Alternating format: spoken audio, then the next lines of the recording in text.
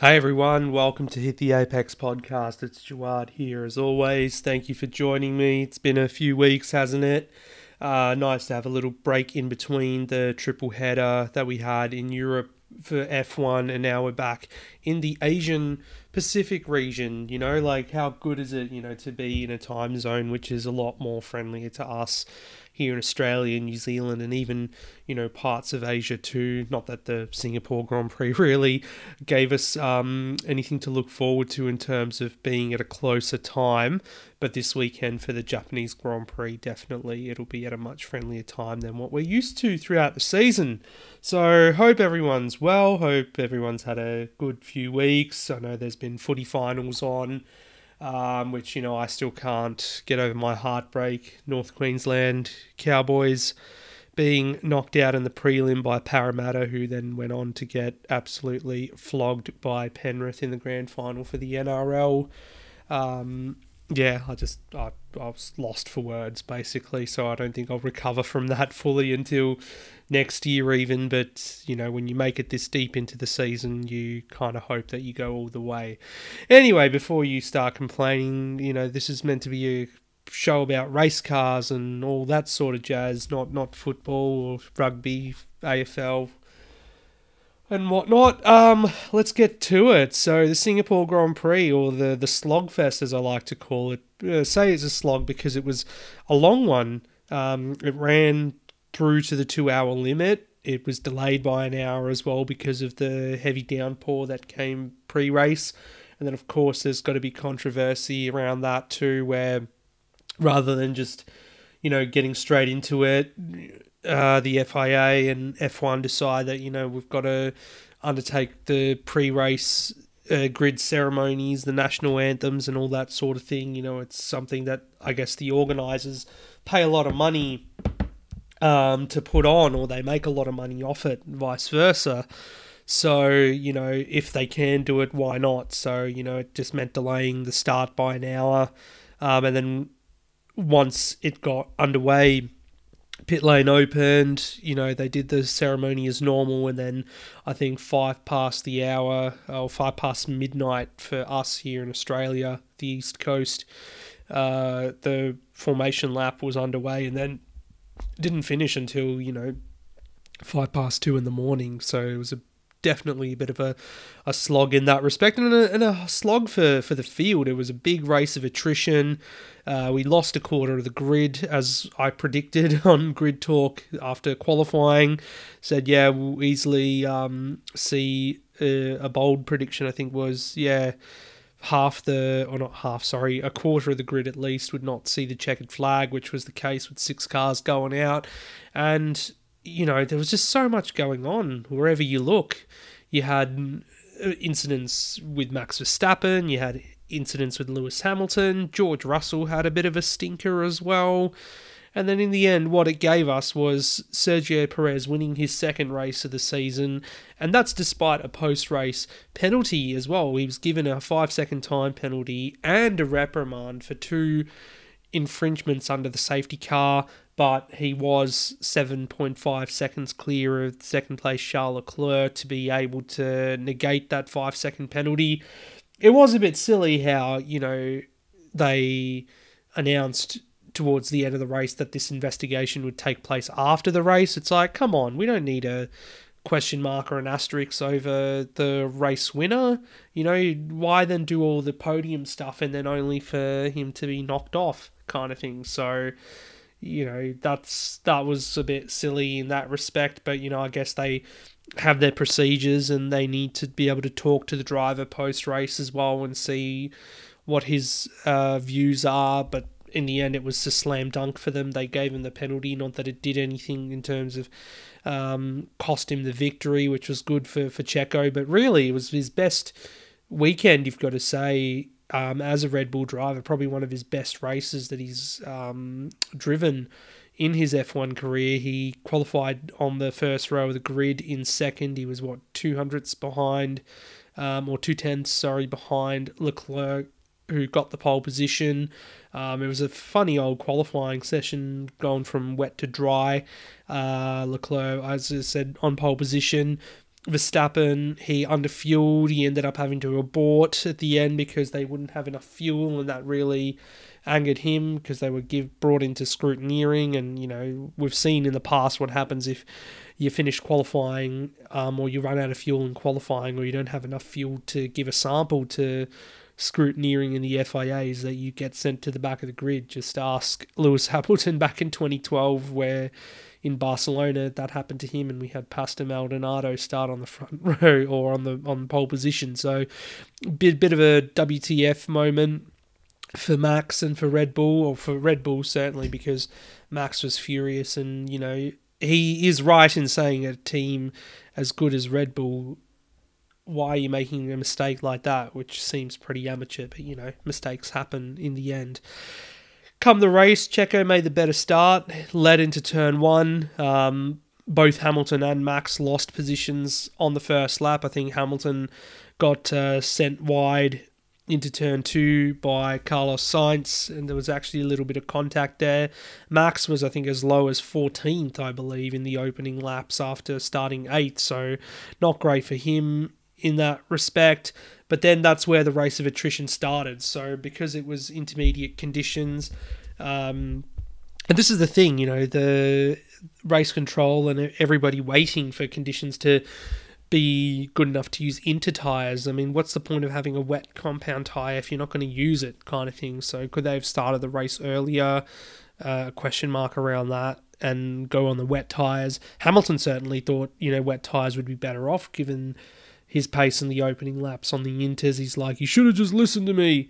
But the inters actually proved to be the tyre of choice. It was just a matter of patience, like in Turkey a couple of years ago, where the longer you drove on that set of inters, they, you know, kind of eroded into basically a hybrid between a slick and an intermediate. And for some reason, you know, beyond the laws of physics or whatever, that kind of tyre or that condition of the tyre is best suited to the track. And given the fact that the race is at night, despite all the humidity, there's no sunlight to dry it up either. So you had damp patches everywhere and hanging around for quite a while. So it did take quite some time for them to actually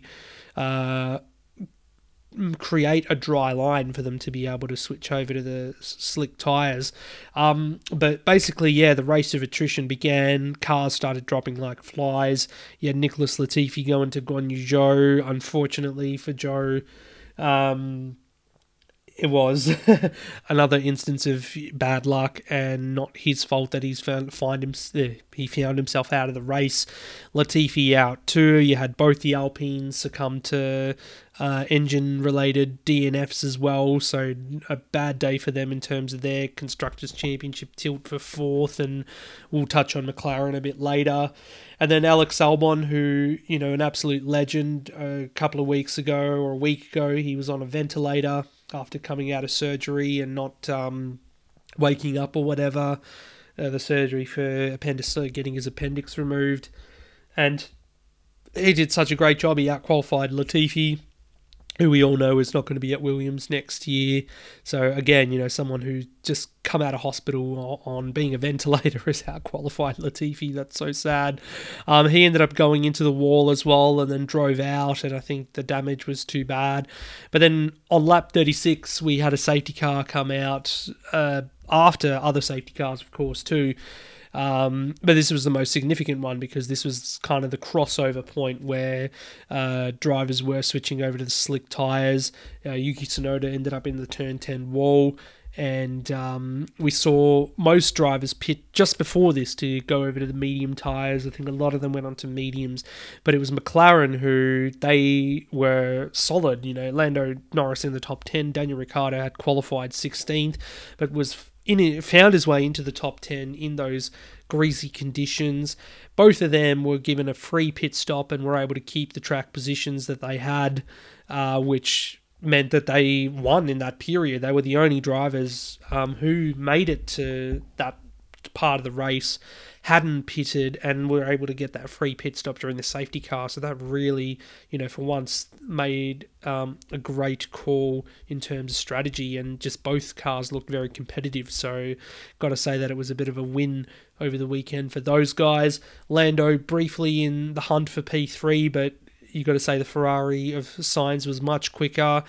Whereas again, Ricciardo 16th to 5th, which is where he finished at the end of the day. What a result for him that is, given the fact that he's not going to be on the grid next year, it looks likely. He's really not had anything to be happy about, or no one's had anything to be happy about with Ricciardo this year in terms of his results, and he goes and puts in his best race of the year. So I think that deserves a very, very firm pat on the back, be like, this is what we wanted to see from you every weekend, so hopefully heading into the last few races of the year, we can see more points performances like this, because what's happened is this has put McLaren back ahead of Alpine in the Constructors' Championship. So Alpine not scoring any points, and McLaren are suddenly 4 points back ahead, so they're going to have to rely on more performances like this rather than Alpine falling over themselves or whatever, or misfortune for them to be able to wrap up 4th in the championship, because it would be an unlikely result for McLaren given that they're not actually the 4th quickest car, and they've been aggrieved by so many different problems this year as well. Anyway, Max, he was in the hunt for the top 3, despite being as low as 14th, but then his race kind of went awry when he locked up on the safety car restart or trying to battle with Lando. And then he was back outside the top 10 and then drove solidly to come back to P7. He was involved in that epic battle between himself, Sebastian Vettel and Lewis Hamilton, 3 world champions with 12 world championships between them, all fighting for the same bit of tarmac. There was one moment where, Max is trying to, or Lewis is trying to go past Seb and then locks up, goes on, and then Max ends up taking both of them. And that was the way it ended, with Max finishing in 7th, Vettel in 8th, Hamilton 9th. So what happened to Hamilton earlier in the race too is he found the wall on lap 33 before the safety car came out for Tsunoda, and ended up damaging his front wing, but it was the perfect time for him to pit because he needed the slick tyres, and also was able to get that front wing repaired as well, or get a new front wing on it. So that allowed him to come back into the points and fight.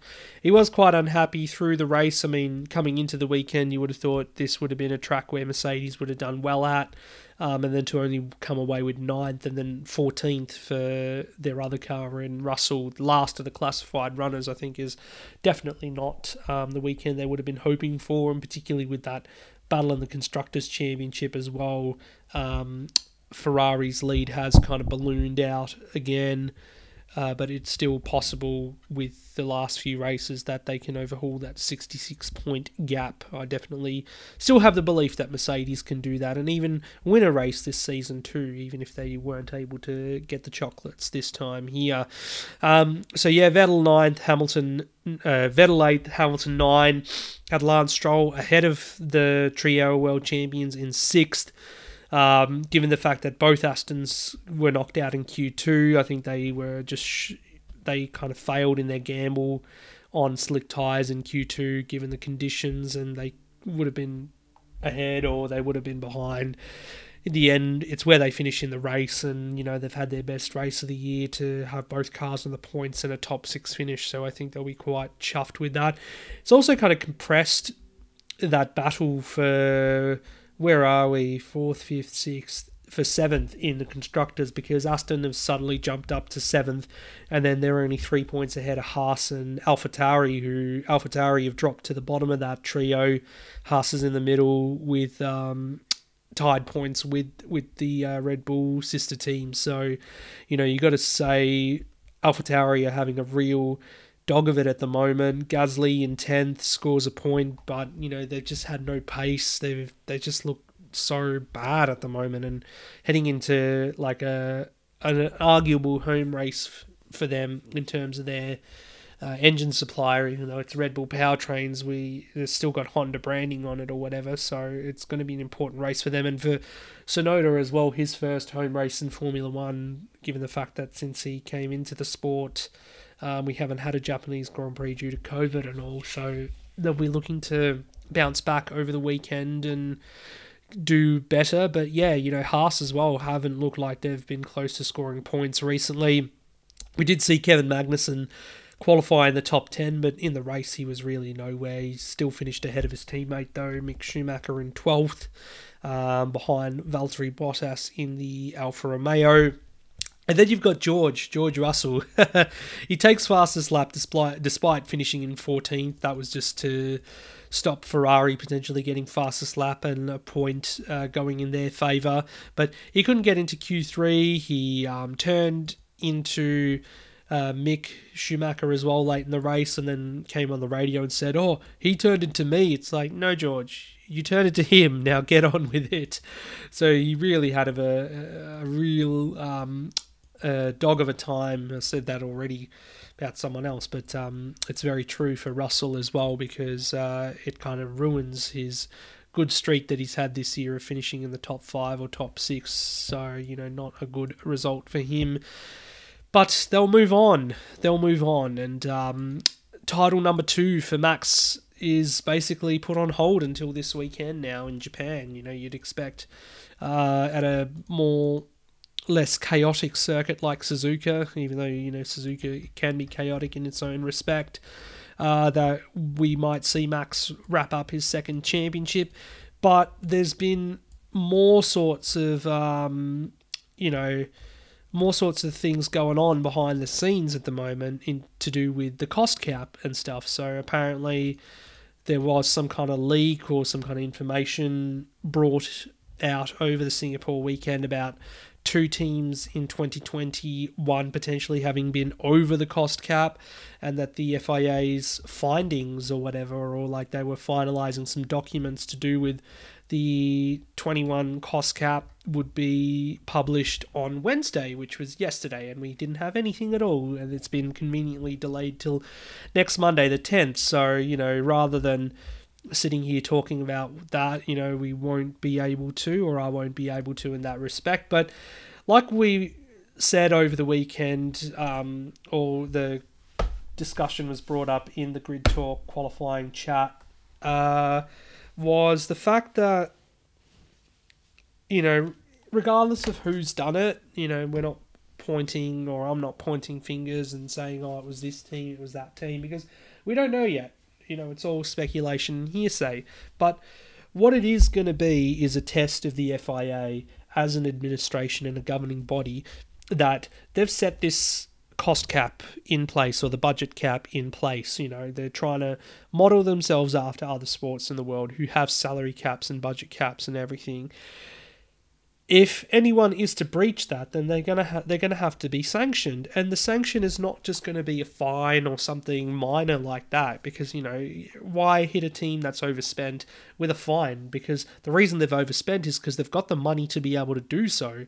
You need to hit them where it hurts, and that's things like championship points or suspension, or even a complete erasing of their results from a particular championship.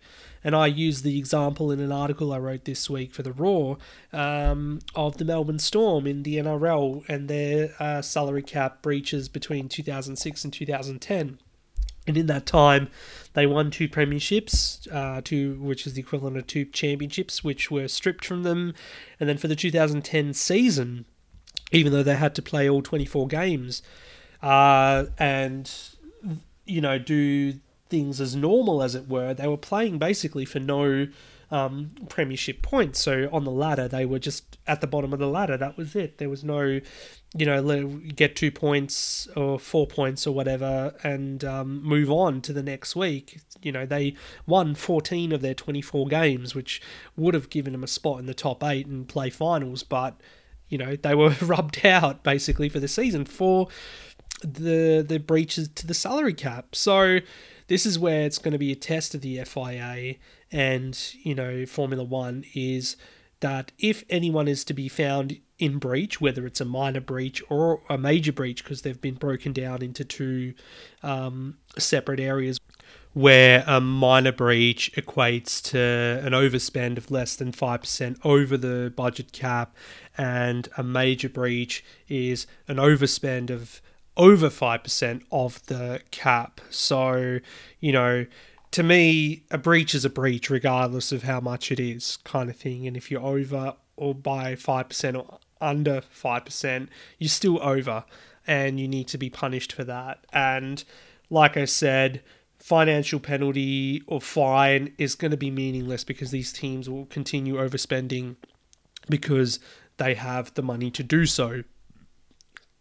So hit them where it hurts, and make sure they pay. And I know a lot of people at the moment, they haven't quite gotten over Abu Dhabi and all that sort of thing, so it's always going to come up in that respect. And if certain team, or in like Red Bull, for example, get found guilty, it's like, oh, is this them trying to right a wrong for that? It's like, should have nothing to do with that. It's the fact that, if they've breached the salary cap or the budget cap, then they need to be punished, and they need to work out what the punishment is and make sure it's black and white enough to either deter people from doing it again in the future, or if someone does it again in the future, that they're given the same penalty. That's it. There's no grey area in this. And, Christian Horner saying a while back, apparently, about, you don't want to play a game of chicken or whatever. It's like, you shouldn't even be pushing it to play a game of chicken. Like, enough is enough with this whole mentality about, we're Formula One, we can do whatever we want, or Formula One's about pushing all the boundaries. Yeah, push the boundaries of technology and innovation, not, cheating a salary cap, basically. So, that's something that some people won't understand, and it's mind-boggling, really, how simple it is. But, that's why they're paid the big bucks. That's why they're a hell of a lot smarter than me, apparently. Anyway, we'll move it on, and, hopefully if we do find out more about this next week, I'll go over it in the Japanese Grand Prix review show. Move it on anyway. While there was that break between Monza and Singapore, we did get the 2023 calendar published, with 24 races confirmed to be on there. The likes of Las Vegas on there, Chinese Grand Prix set to return, as well as being round 4 in April. We've also got Monaco having signed a new deal to stay on the calendar, as well as Spa, which we knew. So the French Grand Prix has been dropped. No South African Grand Prix like we were hoping as well. Nor is there any kind of geo-blocking, which was a big talking point for 2023. I keep saying 2024 because, it's 24 races. It would just roll off the tongue a lot better, but unfortunately, no. There's still a lot of crisscrossing the globe involved, particularly, when you look at the last round. Between the last two rounds, going from Las Vegas to Abu Dhabi, that's a bit of a hike. At least you've got your American races, Austin, North American and South American races together in terms of Austin, Mexico, and Sao Paulo in Brazil. But then, you've got your two Asian races, Singapore, Suzuka, and Qatar in the middle of it. Then go to America. Then at least the European races in the middle of the season are all together. The only change being is that Spa now comes before the mid-season break. So then when we come back, we go straight into the Netherlands and to Monza. But yeah, I don't know. I still think personally 24 races is too much, but we'll see. We'll see what happens next year. Also, Bahrain's on my birthday, March the 5th, so, am I going to stay up and watch that or stay out all night partying? I don't know. Either way, I'm getting too old for this. Alright, so let's move it on then from F1, because it's my other favourite race of the year this weekend, the Bathurst 1000. The great race returns to its traditional October slot. Bustling grid this year with 3 wildcard entries, so we've got the likes of Craig Lowndes, partnering up with young Declan Fraser in the Triple Eight entry with a super cheap auto backing. So nice of Triple Eight Racing to run another third car this year like they did for Brock Feeney and Russell Ingall the year before with the super cheap auto sponsorship. We've also got the most hyped one, I reckon, is probably the Erebus Motorsport third entry with the all-Kiwi lineup of Richie Stanaway and Greg Murphy, of course. Greg Murphy returning to the mountain for the Bathurst 1000 for the first time since 2014, and also bringing that classic number 51 back too, so that'll be exciting to see. And then, of course, Matt Charter and Jalen Robotham in the Caltex car for Charter Motorsport. I think it is the number 118. It's also going to be the final great race for the Commodore, or the Commodore nameplate as well, given the fact that, Holden, of course, ceased manufacturing quite a while ago now, a few years ago, and, last year was supposed to be the last time that a Commodore raced in supercars, but given the fact that Gen 3 was delayed again till now 2023, this will be the final great race for the Commodore as well. It's the winner of the last two races. As we know, 2020, Shane Van Gisbergen and Garth Tander won. And of course, last year, Chaz Mostert and Lee Holdsworth.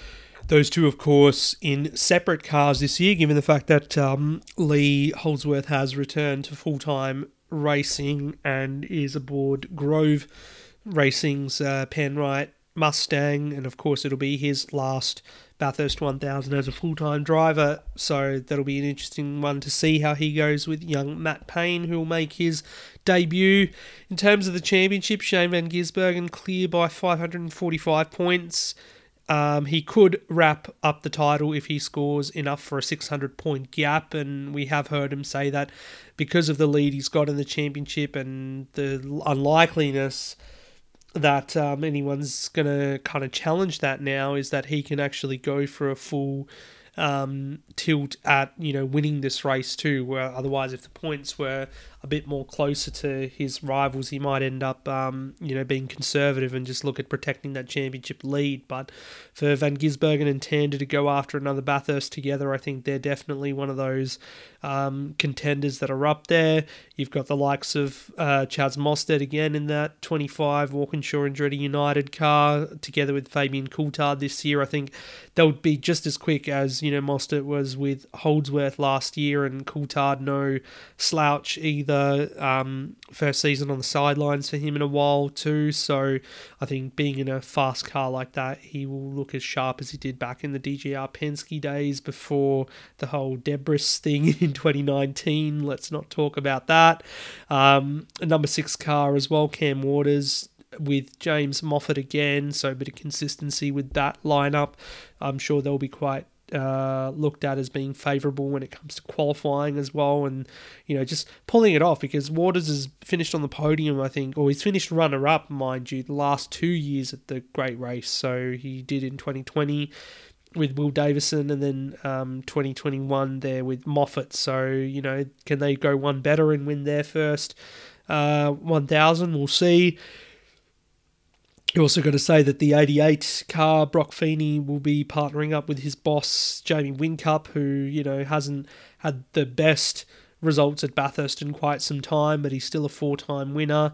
They can do something, I'm sure. Both the DGR cars, the 11 and not the 11, I should say. It's actually changed to number 100 this weekend for Anton De Pasquale and for Tony D'Alberto, just celebrating 100 races with Repco, so they've got that number. And then, of course, the Davison brothers, Will and Alex, in the 17, and also a special livery for DJR this weekend. They're celebrating their 1000th race in Australian touring cars, so that's why they've got that throwback 1998 livery on there.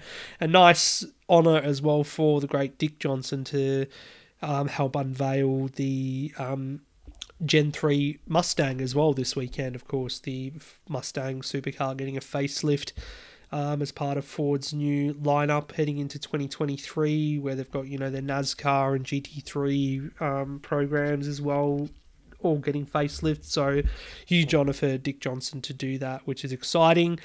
Personally, I'd love to see a small team like a Team 18 potentially win this one. We saw in the first practice session that was miraculously dry, given the fact that we're going to have wet running all weekend pretty much. And we know rain creates chaos at Bathurst. So I was trying to say, we saw in that first practice session, James Golding in the Subway Premier Hire car, second fastest, and like 100th off Will Davison's benchmark time for the session. So, could he possibly pull something out of the bag? It's too early to say, but I'd love to see one of those small teams win. Team 18 would be a good one. Scott Pye there, Tyler Everingham, and also the seasoned Mark Winterbottom and Michael Caruso. Of course, Caruso having been on the podium before, and Winterbottom, the 2013 winner back in the FPR days. And of course, Brad Jones Racing too, a team that's not yet won the Bathurst 1000. They've had so much bad luck over the years there. Andre Heimgartner, though, was third fastest in that first session, so that will be encouraging to see that they've got pace again. But with their 4 cars, you'd hope that someone like a Heimgartner can get up there and do a good job. Like I said, we've got such a great field this year with those wild cards. We've got 27 Bathurst 1000 victories across them. So you got Lowndes, you got Greg Murphy, Jamie Whincup, Tander, Davison, Mostert, Lee Holdsworth, Van Gisbergen, Nick Percat, David Reynolds. They're all, Bathurst winners. It's so great. Could it be one of those guys again to make it a repeat win? Who knows? We'll see. It is quite special, having it back at its normal time of the year. The last couple of years not having crowds there either properly. I think, this will be like a full-on festival and, great race to see with, still the championship on the line too, or, yet to be wrapped up kind of thing. As I said, wet race expected, the earlier start time as well, at 11:15 Australian Eastern Daylight Time, but rain should see a bit of chaos and perhaps the race go a bit later. I hate the fact that there's that clash with the Japanese Grand Prix that we've got to negotiate too, so going to have to get the dual screens out and manage that, but it's all part of the fun at the end of the day, and it's just great to be at this stage in the year where we've got another Bathurst 1000 that we're looking forward to. Top 10 shootout, as always, probably one of the highlights as well. Drivers alone with a mountain for one special lap. It's one of the best sights in motorsport. So, definitely look forward to summarising it and recapping it for you next week. Other than that, that's pretty much it. I will be back next week, of course, for the roundup of the Japanese Grand Prix, any findings from the cost cap document and the Bathurst 1000. So until then, everyone, take care, stay safe, have a good weekend. Follow me, of course, on Twitter at HitTheApexMedia. And of course, there's a link tree there to go through to all my other places as well, or other links, such as the Raw for the articles and Instagram if you want to. Thank you very much, and we'll see you next time.